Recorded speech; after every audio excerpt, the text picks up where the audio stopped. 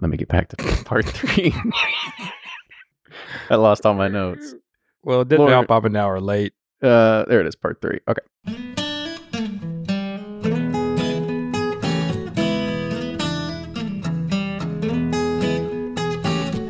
Welcome back. It's episode 326 of Bourbon Pursuit, the podcast featuring news, reviews, and interviews with people making the bourbon whiskey industry happen. I'm one of your hosts, Kenny Coleman, and this is typically where I talk about what's happening in bourbon news. But we've got a big surprise for you all. Everyone has always asked us for more information, and you would be amazed at the amount of bourbon news that comes out every single week. And so we said, let's go ahead and give the people what they want. And that's why we are dedicating a whole new episode every single Friday called This Week in Bourbon. So make sure you stay subscribed on whatever app you get your podcasts on, because this will only be available to podcast listeners. And you'll start getting 3 new Bourbon Pursuit episodes in your feed every single week. Tuesdays, Whiskey Quickies, Thursdays, the main show, and now Fridays, This Week in Bourbon. So welcome back to part 3 on our series of Is Bourbon Broken, as we continue to analyze the multi-part blog series from Bourbon and Banter. And this episode is one that many of you have been waiting for, as we evaluate the 1 or 2 variables that are completely out of our control as a consumer, and that's distribution and retail. We've challenged the system multiple times on the show before, and I don't think we're ever going to figure out the correct answer, but we always want to ask ourselves a few questions. Is the system supposed to be working in favor of the consumer, or is it working in favor of somebody else? And when we think about reward systems, how should distributors reward stores differently? And if we look into the future, we look at see what is commerce going to look like in the future, we also want to ask ourselves, should distributors and retailers be a little bit scared of what's going to be happening in the digital age? With that, enjoy today's episode. And now here's Fred Minnick with Above the Char.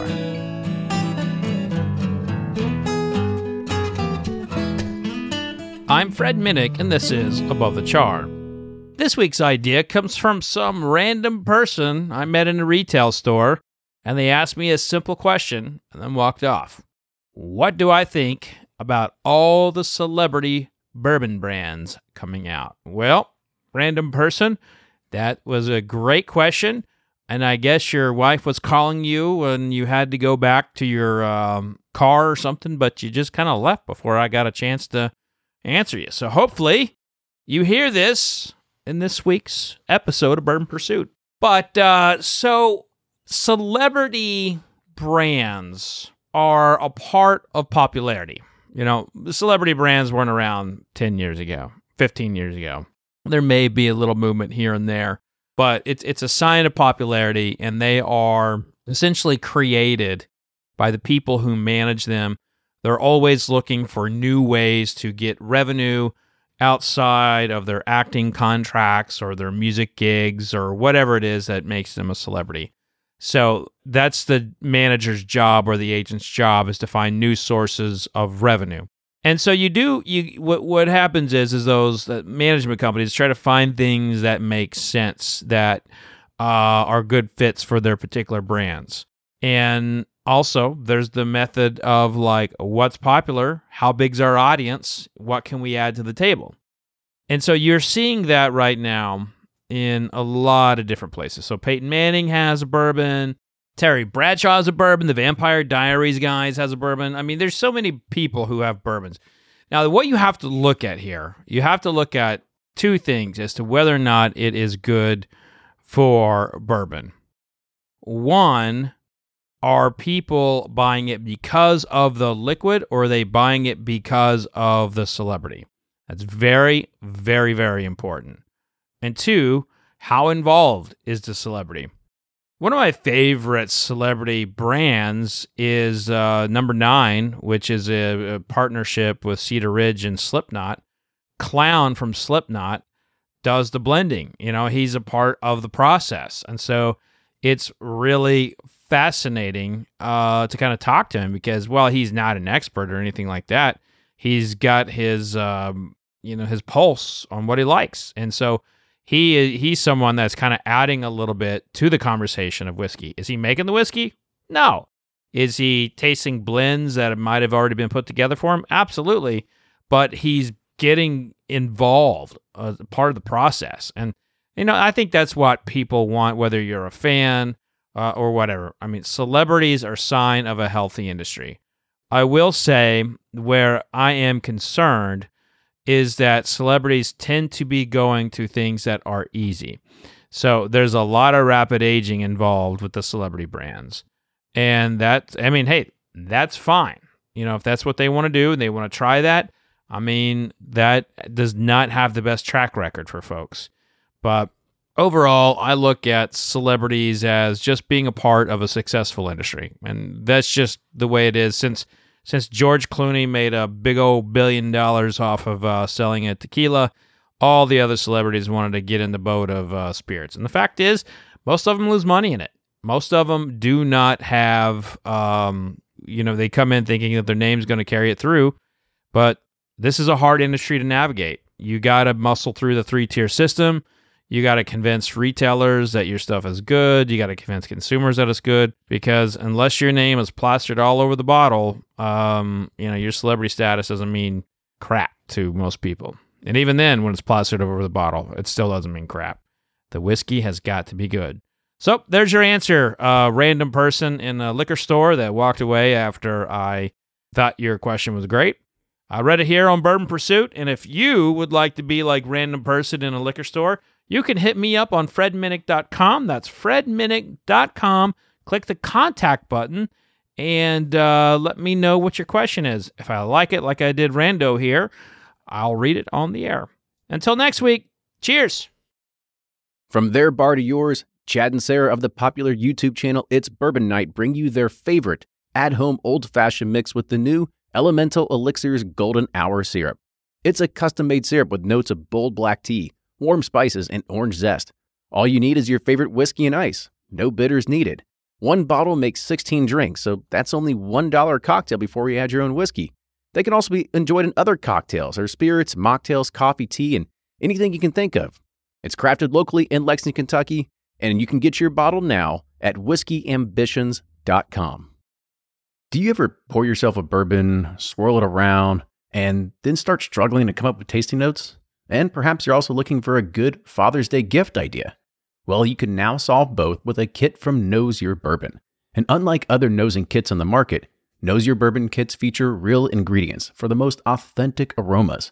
You can smell real Tahitian vanilla bean instead of some synthetic aroma that's just made from chemicals. So head on over to knowsyourbourbon.com and enter code BP10 for 10% off your order.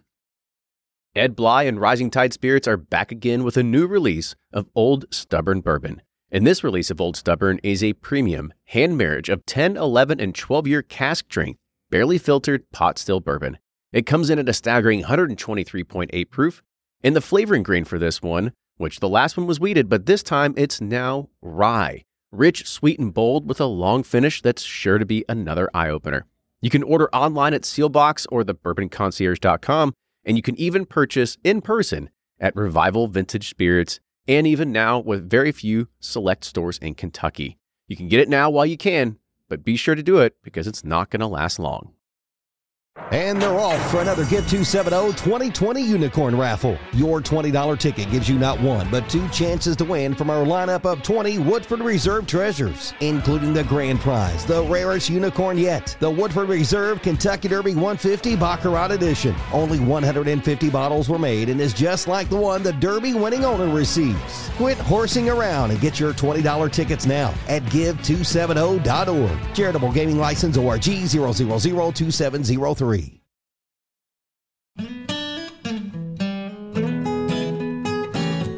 Welcome everybody back to part 3 of this series, and we're talking about Is Bourbon Broken?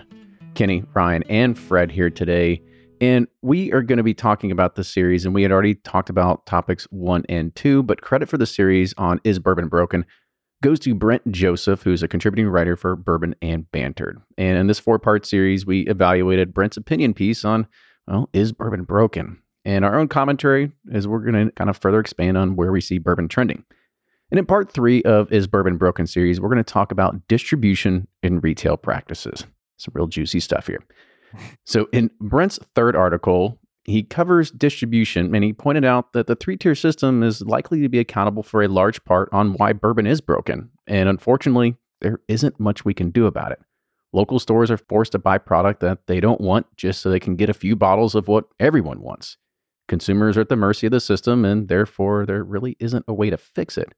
Then we shift to the retailers. There are reward systems, playing favorites, lotteries, insane retail pricing, and even liquor store owners that sell their own bottles on secondary markets.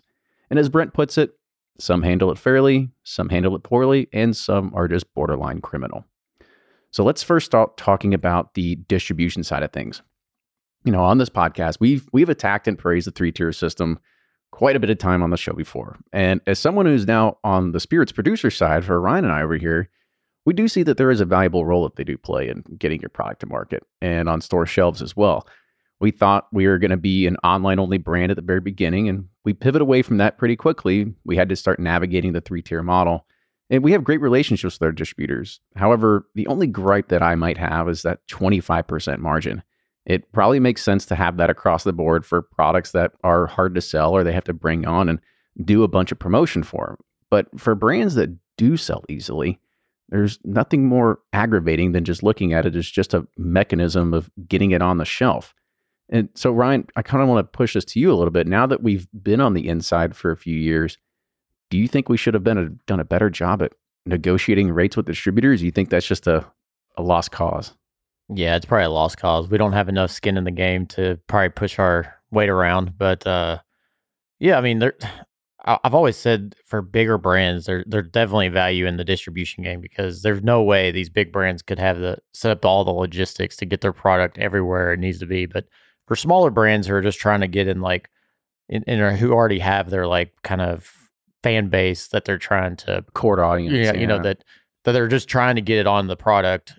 I don't see where that margin is justified, and I could be totally wrong. We haven't seen all the behind the scenes work that goes into the distribution system, but there is some value, but it is definitely broken for smaller brands. And it would be nice to, with us trying the online brand, if smaller brands could, be able to do more shipping across state lines and all that. I think that would help open up, and distribution could play a part in that and, maybe take a smaller piece of the cut. But right now they're not. And it's kind of like strangleholding smaller brands from kind of expanding their whole brands to the whole market that they could reach. And so it's kind of frustrating for the smaller brands. Yeah. I mean, we thought we were going to be online only, and we kind of had to make a pivot because we realized that there is this education gap that we can't sit there and say, oh yeah, Ryan, how many times did somebody say, we said, oh, we've got our bourbon, like, where do I go and get it? And we're like, oh, this website. And they're like, nah, I'm good. They're like, how do you spell that? What? When, just tell me when it's on shelves. Is that seal box with an X? And I'm like, y'all do it on Amazon for every damn thing in the world. Why can't you go and order your bottle? But yeah, and I think too, we devalue the experience going into the store and, finding the bottle and holding it in your hand, reading it on the shelves and researching about it. There is something tangible to that. And there's a feeling that comes with that. So I think we discounted that too. Yeah. And also we wouldn't have been in the bourbon game or any spirits game, you can't, if you want to be in the biggest states, there are no ship states, like Texas and Georgia and Illinois. Yeah. And so you can't really ship there. So if you're going to try to grow your brand in really big markets, you got to really have that traditional distribution as well. Well, so a little thought for me on this is that whenever we talk about the three-tier system, I think it's really important to establish why it's here. So like most things in alcohol conversations from a regulation perspective, it all goes back to Prohibition. Prior to Prohibition, it was the Wild West. You could do whatever. But Prohibition came because our country drank far too much and people were passing out in puddles and drowning and so forth.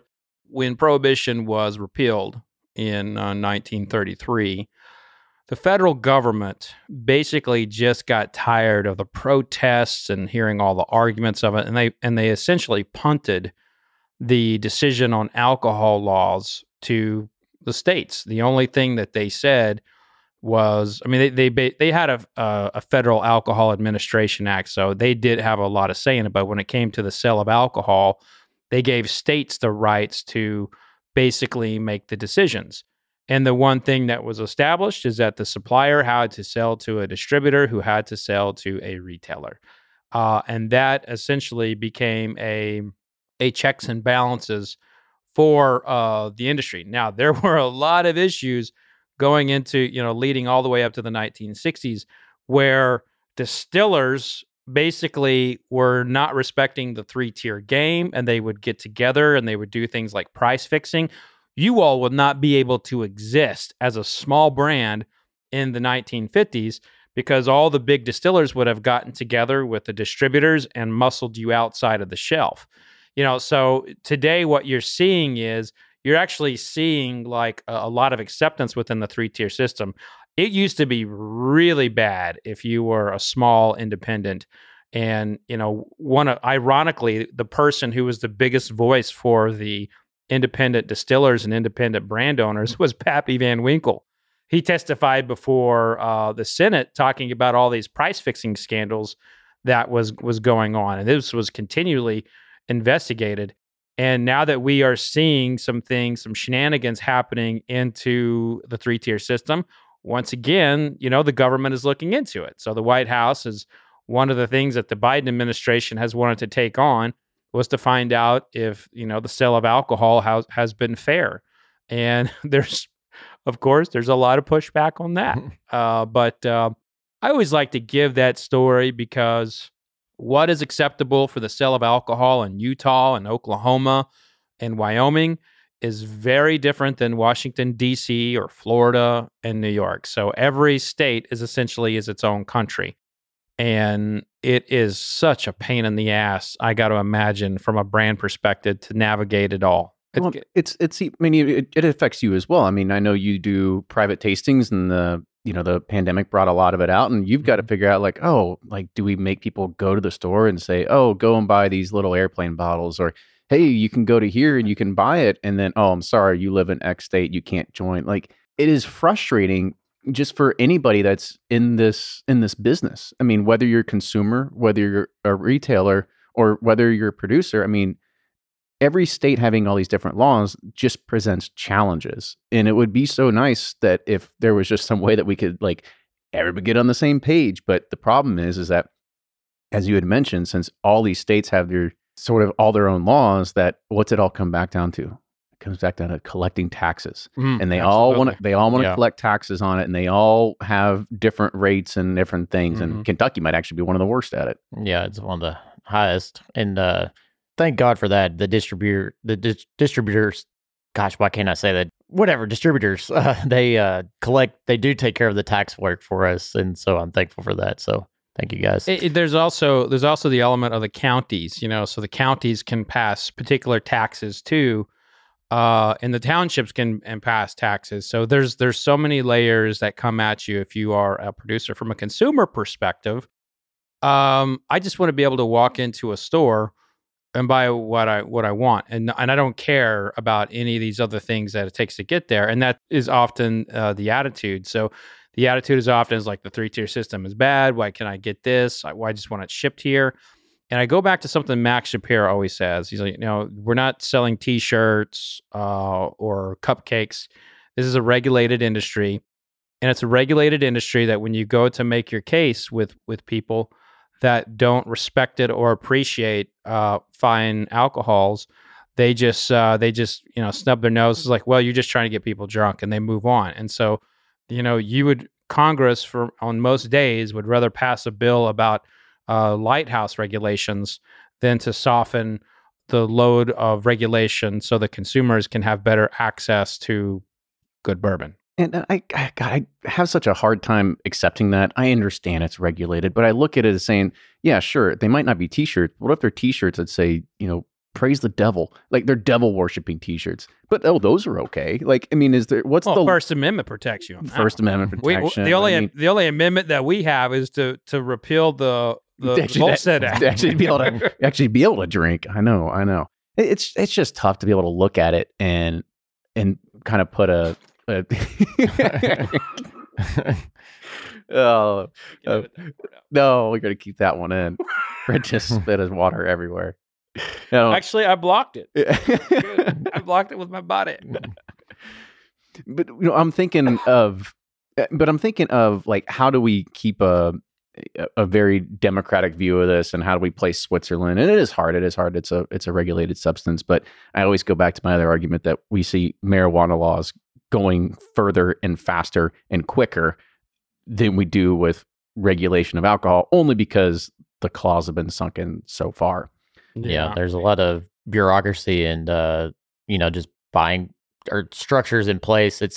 And I think that's about every system. I try to not tear down systems because they have been thought out for over, whatever. We're at almost 100 years or over 100 years, for instance. I was about to say, you're talking about 1950. So 60 years, 60, 70 years later, we're still bitching and arguing about the 3 tiers. Yeah. And so it's a complicated issue with a lot of nuances and gray areas, because you got to worry about minors. You got to worry about doors or stuff showing up at the doors that's not supposed to. And tax collecting and all. It's such a complicated system that it's hard to say, like, well, we need this blanket appeal for everything. So it's a little bit more nuanced. Well, and also, and so that's just the distributor side. I mean, look at it from, and this is one where the zoning processes in the towns can make a big difference. Like in certain cities, they will not allow 2 liquor stores to be too close together. So or they won't allow a liquor store to be near a school or a church. So there's all of these, there's so many people who have a say on what is allowed for alcohol, that before, the ultimate question here that we're talking about here is the 3-tier system making bourbon broken? I would say everything we're talking about here is we're actually talking about a system, and we haven't even gotten to the point of, like, can we get, I don't know, just a regular bottle of Woodford Reserve Double Oak in a particular market. And I think that says something for the situation. Is the 3-tier system arguably is not why bourbon is broken in this discussion. Yeah. It is more of like, this is a nuanced beast with a lot of people who have too much say in the sale of alcohol that really don't give 2 shits about it. Well, and I'm sure the part about being broken is they're talking about allocated items and how they're, distributed and whatnot. And for the most part, I think that 3-tier system works. There's not a time where you can't go get Elijah Craig in any state or any, that's Buffalo Trace is a different thing. I still can't wrap my head around, like, they're like the whole thing that goes. Well, all you can say about Buffalo Trace is they're making products that people want. Exactly. Yeah. And that is in the way that they have developed it. I've always said that, what if Beam Suntory decided to do something the equivalent of the antique collection? They're a brand, they could pull that off. I mean, so could Heaven Hill. But none of those brands, none of those distillers do that. They do one-offs of very great products, and there's nothing wrong with that. But the way that Buffalo Trace has built their system, they tee off on limited edition and scarcity, and they do a really good job of it to move their entire portfolio. Whether that's wrong or right, hey, that's a discussion to have. But they're doing it well, and that's what, when anyone ever talks about allocated products, they're not talking about Little Book. They're very, sometimes they bring it up, but very rarely does Four Roses limited edition small batch come up. It's always Buffalo Trace products. So to your point, Ryan, the 3-tier system is really working well for most of the Heaven Hill and Beam and Four Roses and Wild Turkey products out there. Yeah, and you just kind of teed up my next thing I was talking about, because really this does. It comes down to allocated items. And people on retail stores, they say they have to buy a bunch of one product in a portfolio that doesn't sell well so they can get a few items of bottles that do sell well, a la Fireball. So this kind of gives me a split feeling here. We talk about being loyal to retail stores and being a good customer so you get those bottles. So how do you reward stores from a distributor perspective without making them take on a bunch of inventory that doesn't move? Because I know me, I'll go buy beer and wine and all this other kind of stuff just to get one bottle of bourbon a year for myself. Being on the retail side, you've got to amplify that 60x to be able to, have inventory, but to be able to kind of get a lot of the stuff. And some of the stuff just might sit on the shelves. So is there a good reward system Or is it kind of the same exact thing that you just got to be loyal? And to kind of further along with that, how do you figure out big box versus mom and pop? Yeah. There's a lot to unfold there. Yeah. What was the first point? No, I'm kidding. It makes me think about it, and that's why, a lot of people have become disgruntled with barrel picks, because a lot of the distilleries have said, we're not going to deal with it. We're going to put it in our distributors' hands, because they're the ones, pushing the product and making the relationships, and they can decide who gets barrel picks or, allocated products or whatever. And so right now, I mean, most of them are, the big volume stores are getting all the barrel picks, your Total Wines of the world, Liquor Barns.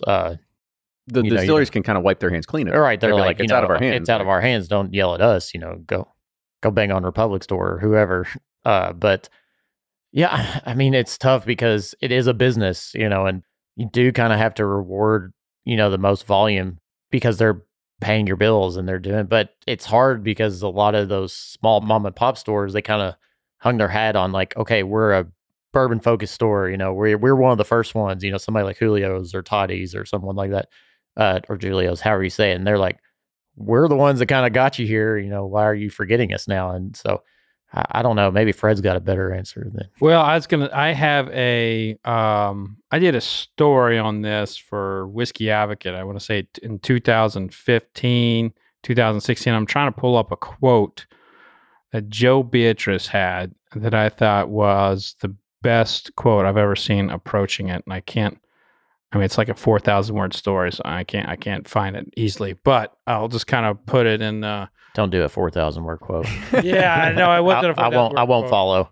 Those were the good old days when I wrote a 4,000 word story and people read it, but I don't think anybody reads more than 500 words anymore at a time. Put in a 3-minute YouTube clip. That's what I can consume now. That's exactly. That's why I'm on YouTube now.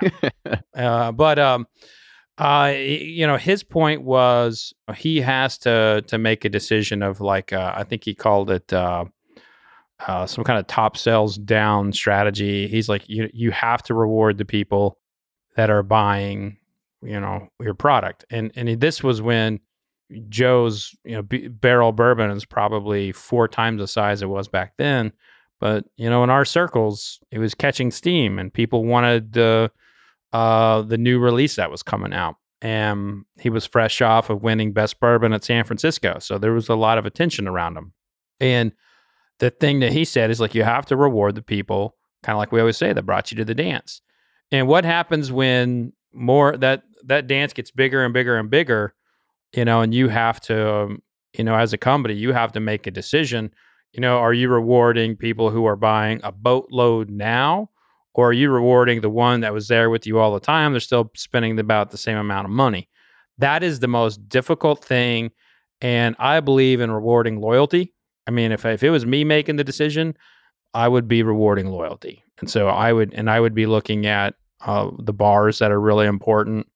I'd be looking at, key accounts where key people go to and everything like that. But it is not a good scenario. It's not easy. It's not. And I can't imagine like any other business, it would be any different. Yeah. It's like, what's the best long-term solution? Okay. I get people that are diehard whiskey fans that have brought me here, or do I want to get more whiskey fans, and get it out to more people to enjoy it?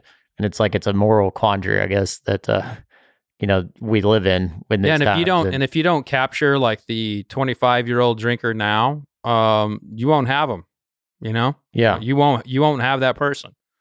So it's a very different world than it was 10 years ago. And 10 years ago was crazy. It was the beginning of crazy.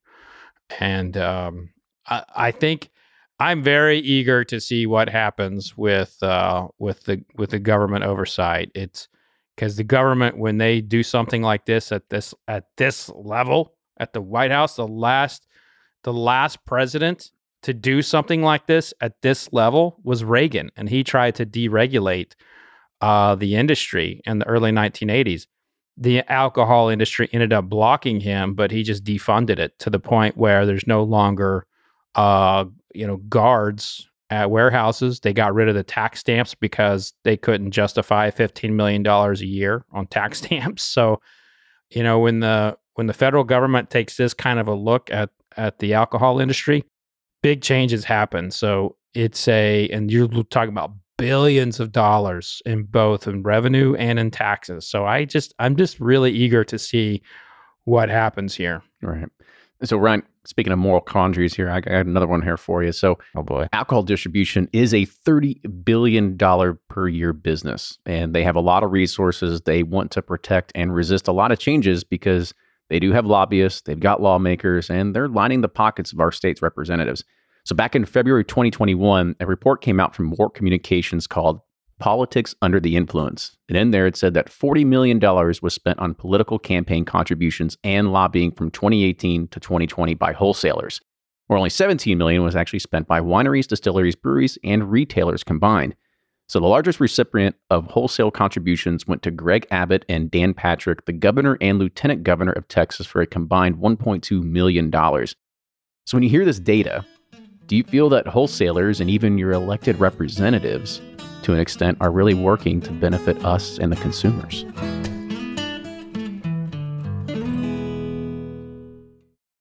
Shopify's already taken the cash register online, helping millions sell billions around the world. But did you know that Shopify can do the same thing at your retail store? Give your point of sale system a serious upgrade with Shopify. Shopify's point of sale is your command center for your retail store. From accepting payments to managing inventory, Shopify has everything you need to sell in person. And with Shopify, you get a powerhouse selling partner that effortlessly unites your in-person and online sales into one source of truth. Track every sale across your business in one place and know exactly what's in stock. Connect with customers in-line and online. Shopify helps you drive store traffic with plug-and-play tools built for marketing campaigns, from TikTok to Instagram and beyond. And get hardware that fits your business. Take payments by smartphone. Transform your tablet into a point-of-sale system or use Shopify's point-of-sale Go mobile device for a battle-tested solution. Plus, Shopify's award-winning 24/7 help is there to support your success every step of the way. Do retail right with Shopify. Sign up for a $1 per month trial period at shopify.com/bourbon, all lowercase, and go to shopify.com/bourbon to take your retail business to the next level today.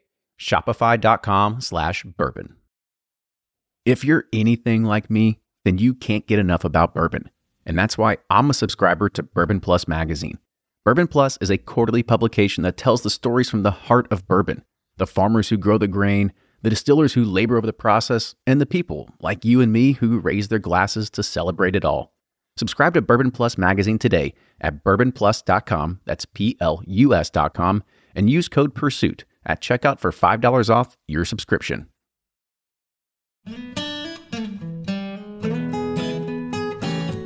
Do you feel that wholesalers and even your elected representatives, to an extent, are really working to benefit us and the consumers? No. I mean, that's politics. Everyone's trying to put their stake in the ground and protect their own territory.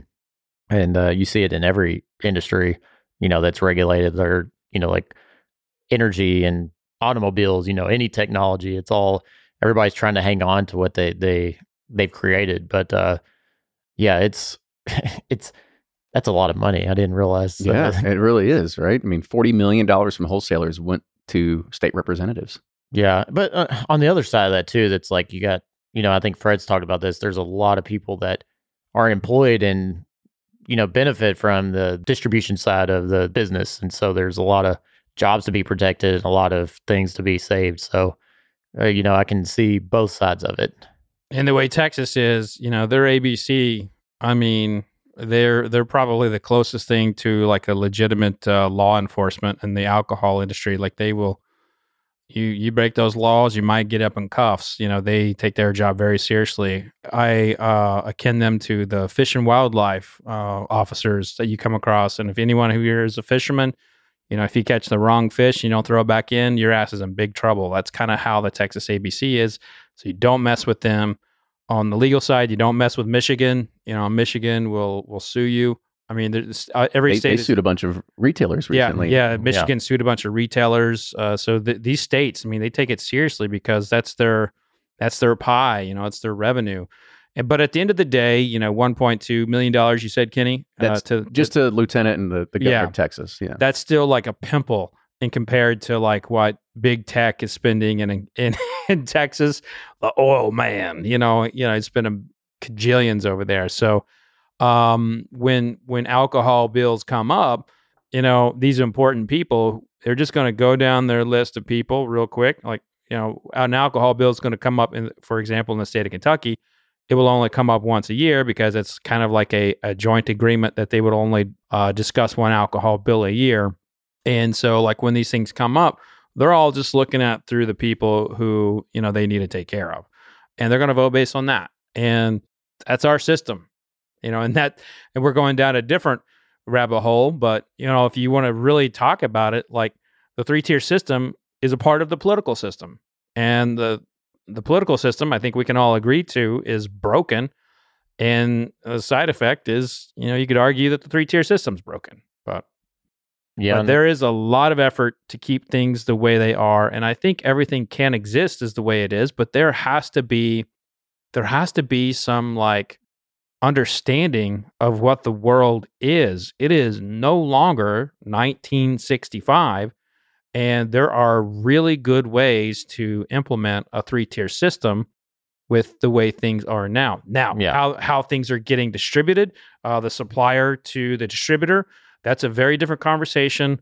And they're in addition to the White House moving on something, there's a representative in the state of Minnesota who is pursuing an equal rights clause in their alcohol legislation that says that that mom and pop has an equal right to that bottle as Total Wine. And like, you have to figure it out, distributor.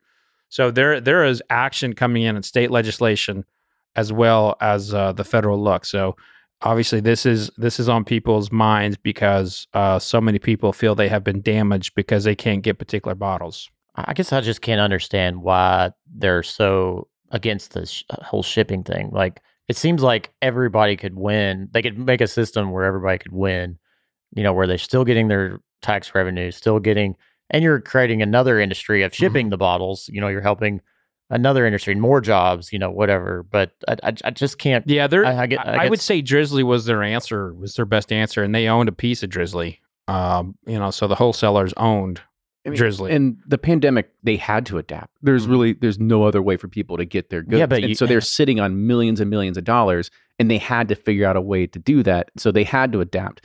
And this is I go back to it every single time, is that every single industry gets shaken by technology. And the liquor industry has held on for too long, and the pandemic is what made it happen, that they had to finally start adapting to online ordering and purchasing and getting comfortable with that sort of scenario. Yeah, I mean, in Kentucky, you've seen like more advancement, but in some states, you see them rolling back those laws, where they're going back to before that. And it's like, well, what now? What the hell? It's like, I thought this was the catalyst to kind of push the ball forward, but some people are just digging back in. And here's one of the reasons why they're digging back in, is we are starting to see a lot of scams happen. And, people creating fake Instagram accounts, people creating fake Facebook accounts, fake websites. And, an argument from the 3-tier system proponent is going to say, well, you know what? If we would kept things in check, this would have never popped up because no one would have ever thought that they could buy it like that. And so there's some really good arguments to be made to kind of keep things the way they are. But I just don't think they're realistic. And everything that's popping up that they could say that the 3-tier system could beat, we have other mechanisms that could knock down the scam artists. Yeah, it's just like you said, it's a different world. You got in 1960 to now. I mean, your drinking population is probably 7x times the amount of people that were back then. And it's just like there's so much more demand, so much more people, and so much more advancement in technology like that. It seems like we got to make. Not that we have to break down or tear down the entire system, but it's like, how can we make some incremental changes to like embrace it all towards a win-win for everyone? Right. Yeah. And going back to my earlier point, like I wanted to throw out those numbers out there because I don't think people realized how much money was actually spent by wholesalers and going into political campaigns and contributions that might actually adversely affect the way that you access your bourbon. So, Kenny, when you run for office, are you going to accept money from the wholesalers? Only through Venmo, so it can't be tracked. Or Bitcoin, one or the other. Yeah. But I do kind of want to move on to retail a little bit because this is where it gets a little tricky. And we know that there's no good way to handle allocated releases. In fact, reward systems, taking care of your best customers, lotteries, and randomly putting out bottles are great ways to build some store loyalty. But I do want to kind of talk about the shady business practices we do see. And this is kind of targeted to those stores that sell way above SRP for every single limited release. So put yourself in their shoes for a second. Do you think that it's fair that they own the product and that they're able to charge whatever they want? Yes, I do. And I think it's just a supply and demand issue. And to me, it falls back on if that's what the market wants and the market dictates on pricing, on the secondary side, it's like, well, why would a liquor store let somebody who isn't in the liquor business, doesn't take all that risk, doesn't have the storefront, doesn't have all the liability, doesn't pay the state taxes, where they can go and just sell it on the secondary market? And so I feel like they should have the ability to sell it at whatever market price the market will dictate. Because people say, okay, you're pricing it too high, but what about the stores that price it too low? Like, they'll take losses on Jim Beam, Maker's Mark, and all these other house brands, their beers, and then they're just getting you in the store with loss leaders. So it's twofold, And the funny thing is that I don't think either one's wrong. But that one's illegal. Like, you're not supposed to sell below like wholesale cost. And these big chains have lawyers on retainer. Instead of having like advertising budgets, they have legal budgets, and they just deal with that as it comes. And you're right, they just get people in the door. They stock up on their private labels, and that's where they make their money. And in the grand scheme of things of the liquor store business, the jacked up bottles of bourbon is such a small thing with all the issues that go on.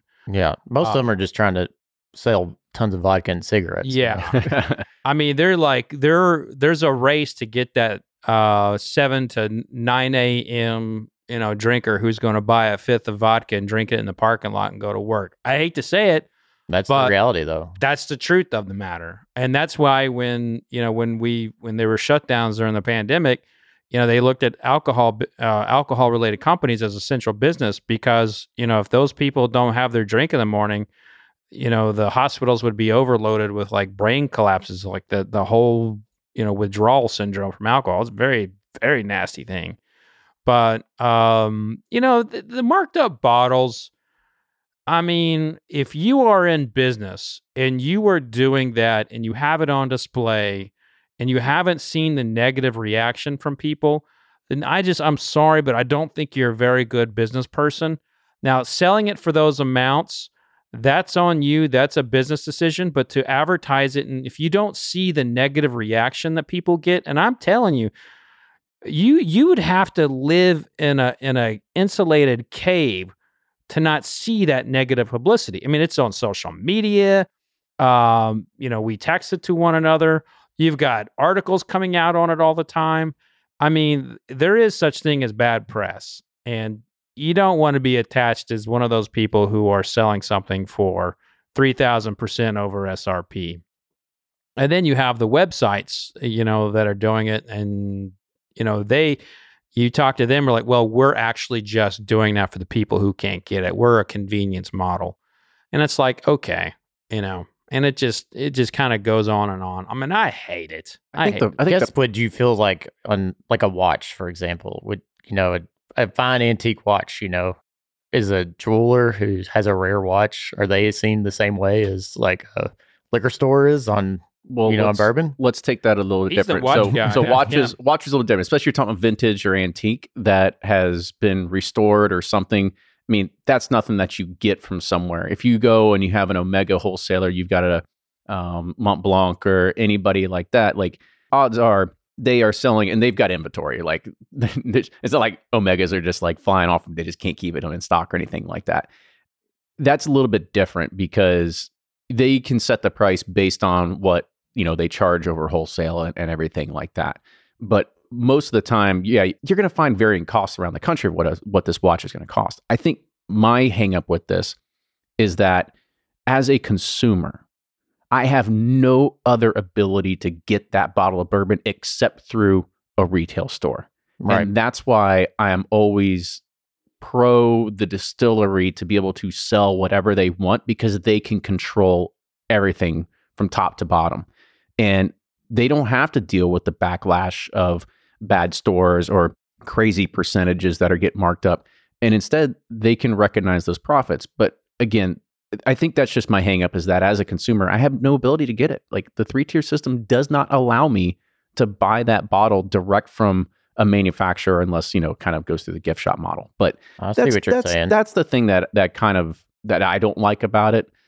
And as Fred said, yes, I don't understand how they charge $2,000 for a bottle of E.H. Taylor, and they're like, oh yeah, this is fantastic. I mean, God, I heard a story about somebody who was trying to sell the new Basil Hayden toast for $1,000 a bottle, saying that it's more rare than Pappy because you're only going to see this one time. I mean, that's the shit that I can't stand. I guess I just try to think of other like luxury goods, and it's hard for me to say you have to set a price ceiling on a luxury good. It's not something that's necessity. It's not something. It's not like gas or sanitizer or cough medicine or whatever. All through the pandemic, people are price gouging on. It's a luxury good. So yes, as a consumer, I hate it, but I can't say yes, you need to have a price ceiling on products. If they're not selling, then that's on the retailer. But if they are, then why is it wrong for him to do that? I don't know.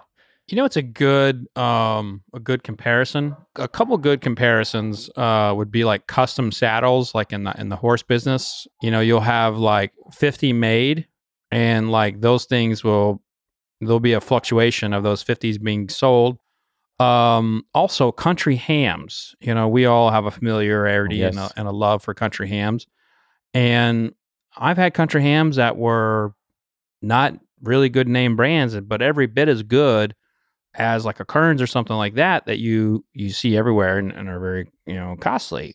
I think when you look at luxury brands, you have to look at like what the supplier is able to do. And then all the other suppliers, whatever it is, they can dictate to the retailer what they can sell it as. Like Apple, you try and sell Apple over what they tell you to, Apple's coming after you, and you will no longer be a certified Apple store. They can't do that in the alcohol business. The alcohol business, the laws are very, stated. The retailer has final say in what they sell it as, and the supplier can never dictate, and the distributor can never dictate. Now, they may be able to say, well, you sold it for too much. We're going to limit this next time, but they can't, dictate what something should be sold as. So, so that's a question of like, are people pricing it properly? To me, there's been greater fallout for the brands when they have attempted to increase SRP, ergo Booker's, when they try to go to like $100 and then dropped it down to 60.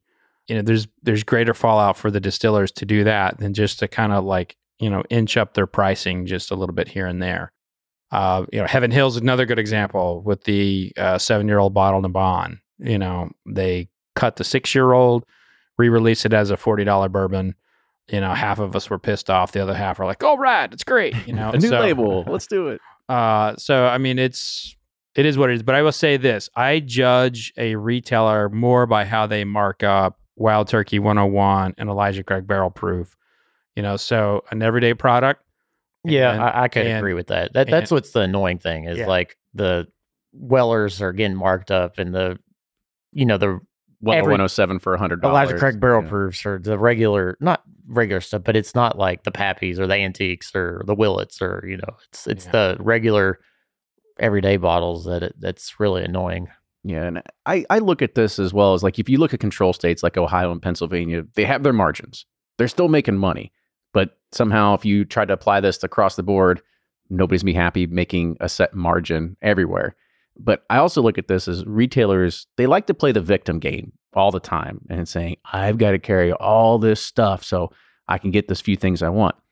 I don't understand why they just don't push back and say, well, fine, I'm just not going to carry it. Dealing with allocated bourbon's a hard enough business as it is. Why don't they just say, like, I'll just carry what I want, what I know it sells? I find it hard to complain about carrying Fireball because that shit sells like hotcakes. I mean, that stuff sells itself. But I have heard, you have to carry, not just brands portfolios, but like the whole distribution portfolio. So you got to buy wines and this and that, and that just doesn't seem right to me. I mean, that's I don't know how you fix that. And you hear from people, no, that really doesn't go on. That's just people whining and making stuff up. And then you hear it's like, yes, it does go on. So I'm not educated enough to probably have an opinion on that. But No, I think that's a very valuable opinion. Yeah. I mean, when I look at it, I would think as a retailer, I would say, okay, I'm going to look at my top 15, 20 products and I'm going to build my business around that. I know what sells. I know what's going to be the hot sellers, and I can kind of slide in my things that I upsell or I combine with or anything like that. And you had mentioned right at the very top, I started my business. I was a bourbon store. Like that's what I wanted to be. Cool. Well, you can try and get what you can get, but I think you have to make the pivot. Like Ryan over at Maloney from Julio's, he says, well, yeah, now that we don't get barrel picks to Four Roses anymore, I look at barrel picks from everywhere else. I look at brands that aren't on the radar for everyone, and I try to find new ways to kind of introduce my consumers to different brands and stuff like that now. yeah, or do like Armagnac or different spirits or something. Yeah, you've got to figure out some way to do that. Yeah. So one question, kind of last one I'll throw at you guys is, let's talk about the future. Should distributors and retailers be a little bit scared with what we see and how, we've seen direct-to-consumer shipping, we've seen Drizzly, we know Amazon's trying to try to get in the game. Don't forget Walmart. I mean, you name it. GoPuff. Everybody, Changing things up. everybody's trying to get into it. So what is, how should they be scared? And what do you all kind of think this is going to look like? I don't know that they should be scared. I think they should be embracing and trying to, it's innovate or die. And it's like, I think they should be like looking at 2020 and like, okay, what worked in 2020 and how can we capitalize on that? Clearly it disrupted our system and our whole thing, our whole way of living. And, it's how can we embrace that and implement it in our business moving forward?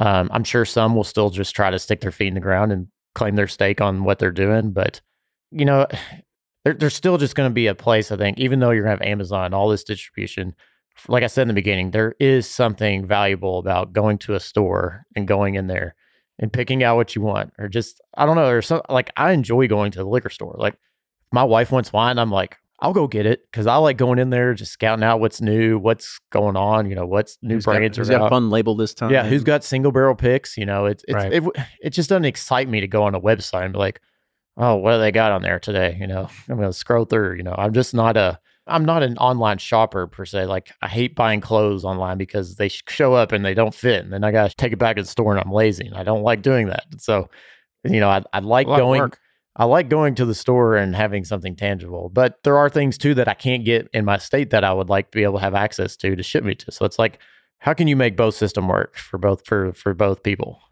Well, to answer your question, Kenny, if the industry does not collaborate and work together to fix this, they're not going to see their greatest enemy flanking them, which is constantly happening right now, and that's the health advocates, the health zealots that are trying to get cancer labels on bottles, or trying to push through like really bad science, talking about like if you're near a bottle of alcohol, you're going to have 15 forms of cancer. And look, there's no credible data that says if you drink 5 drinks a day for 30 years that you're going to be one healthy fella. There's nothing out there like that. But there are studies that talk about moderation. And, I see all of these conversations from the industry and all this money being spent from the industry to talk about, protecting an antiquated system instead of improving it. And I'm like, these are efforts that could be going to something else. They could actually be going to curb alcoholism or curb underage drinking. But instead, you're focusing on, paying off the governor of Texas to make sure shipping. Yeah, to do things like that. And like they will come back and say, well, that's what this whole model is designed for. And really, if that's the case, then let down your guard on shipping and find a way to tax things coming into your state so the state still gets the tax. And that's all you got to do. You pass that dollar forward to the consumer. They'd be willing to do it, guarantee it. But I just think that, in the art of war, divide and conquer means you divide your enemy so they're easier to defeat. It's not like you divide up a project and you go do it. You divide your enemy. And I feel like the alcohol industry is always divided. Wine and beer don't work with spirits to get legislation passed. They fight each other over like minuscule things and like tax dollars. And, there is a rise of people that want a different form of prohibition. And that's going to come if the alcohol industry is not ready for it. I think you both had really good points. And I feel that they have to do something to embrace the change. And I always go back to saying technology is going to disrupt every single industry. And people, and it's, take a line out of Jurassic Park, life will find a way. People will find a way to get what they want. Whether you approve it or disprove it, whether it's illegal or legal, they will get what they want. Secondary markets still thrive and exist. Granted, not as great as it was, 2-3 years ago, but they're still there. They're not going to go away, and they're going to continue to flourish if you don't do anything about it. You would think with secondary markets kind of being, there's a hammer that kind of dissipated. People are still lining up days before releases. It's not slowing down. People are still doing the same exact thing. Yeah. So they've got to figure out a way to make this easier for the American people to grasp, make it easier for all the consumers everywhere. But I think that's going to wrap up this episode. So make sure you stay tuned for part 4 when we revisit the consumer problem again. But with that, cheers, everybody. Thank you so much for tuning in, and we'll see you all next week. Vodka sucks. Toodles.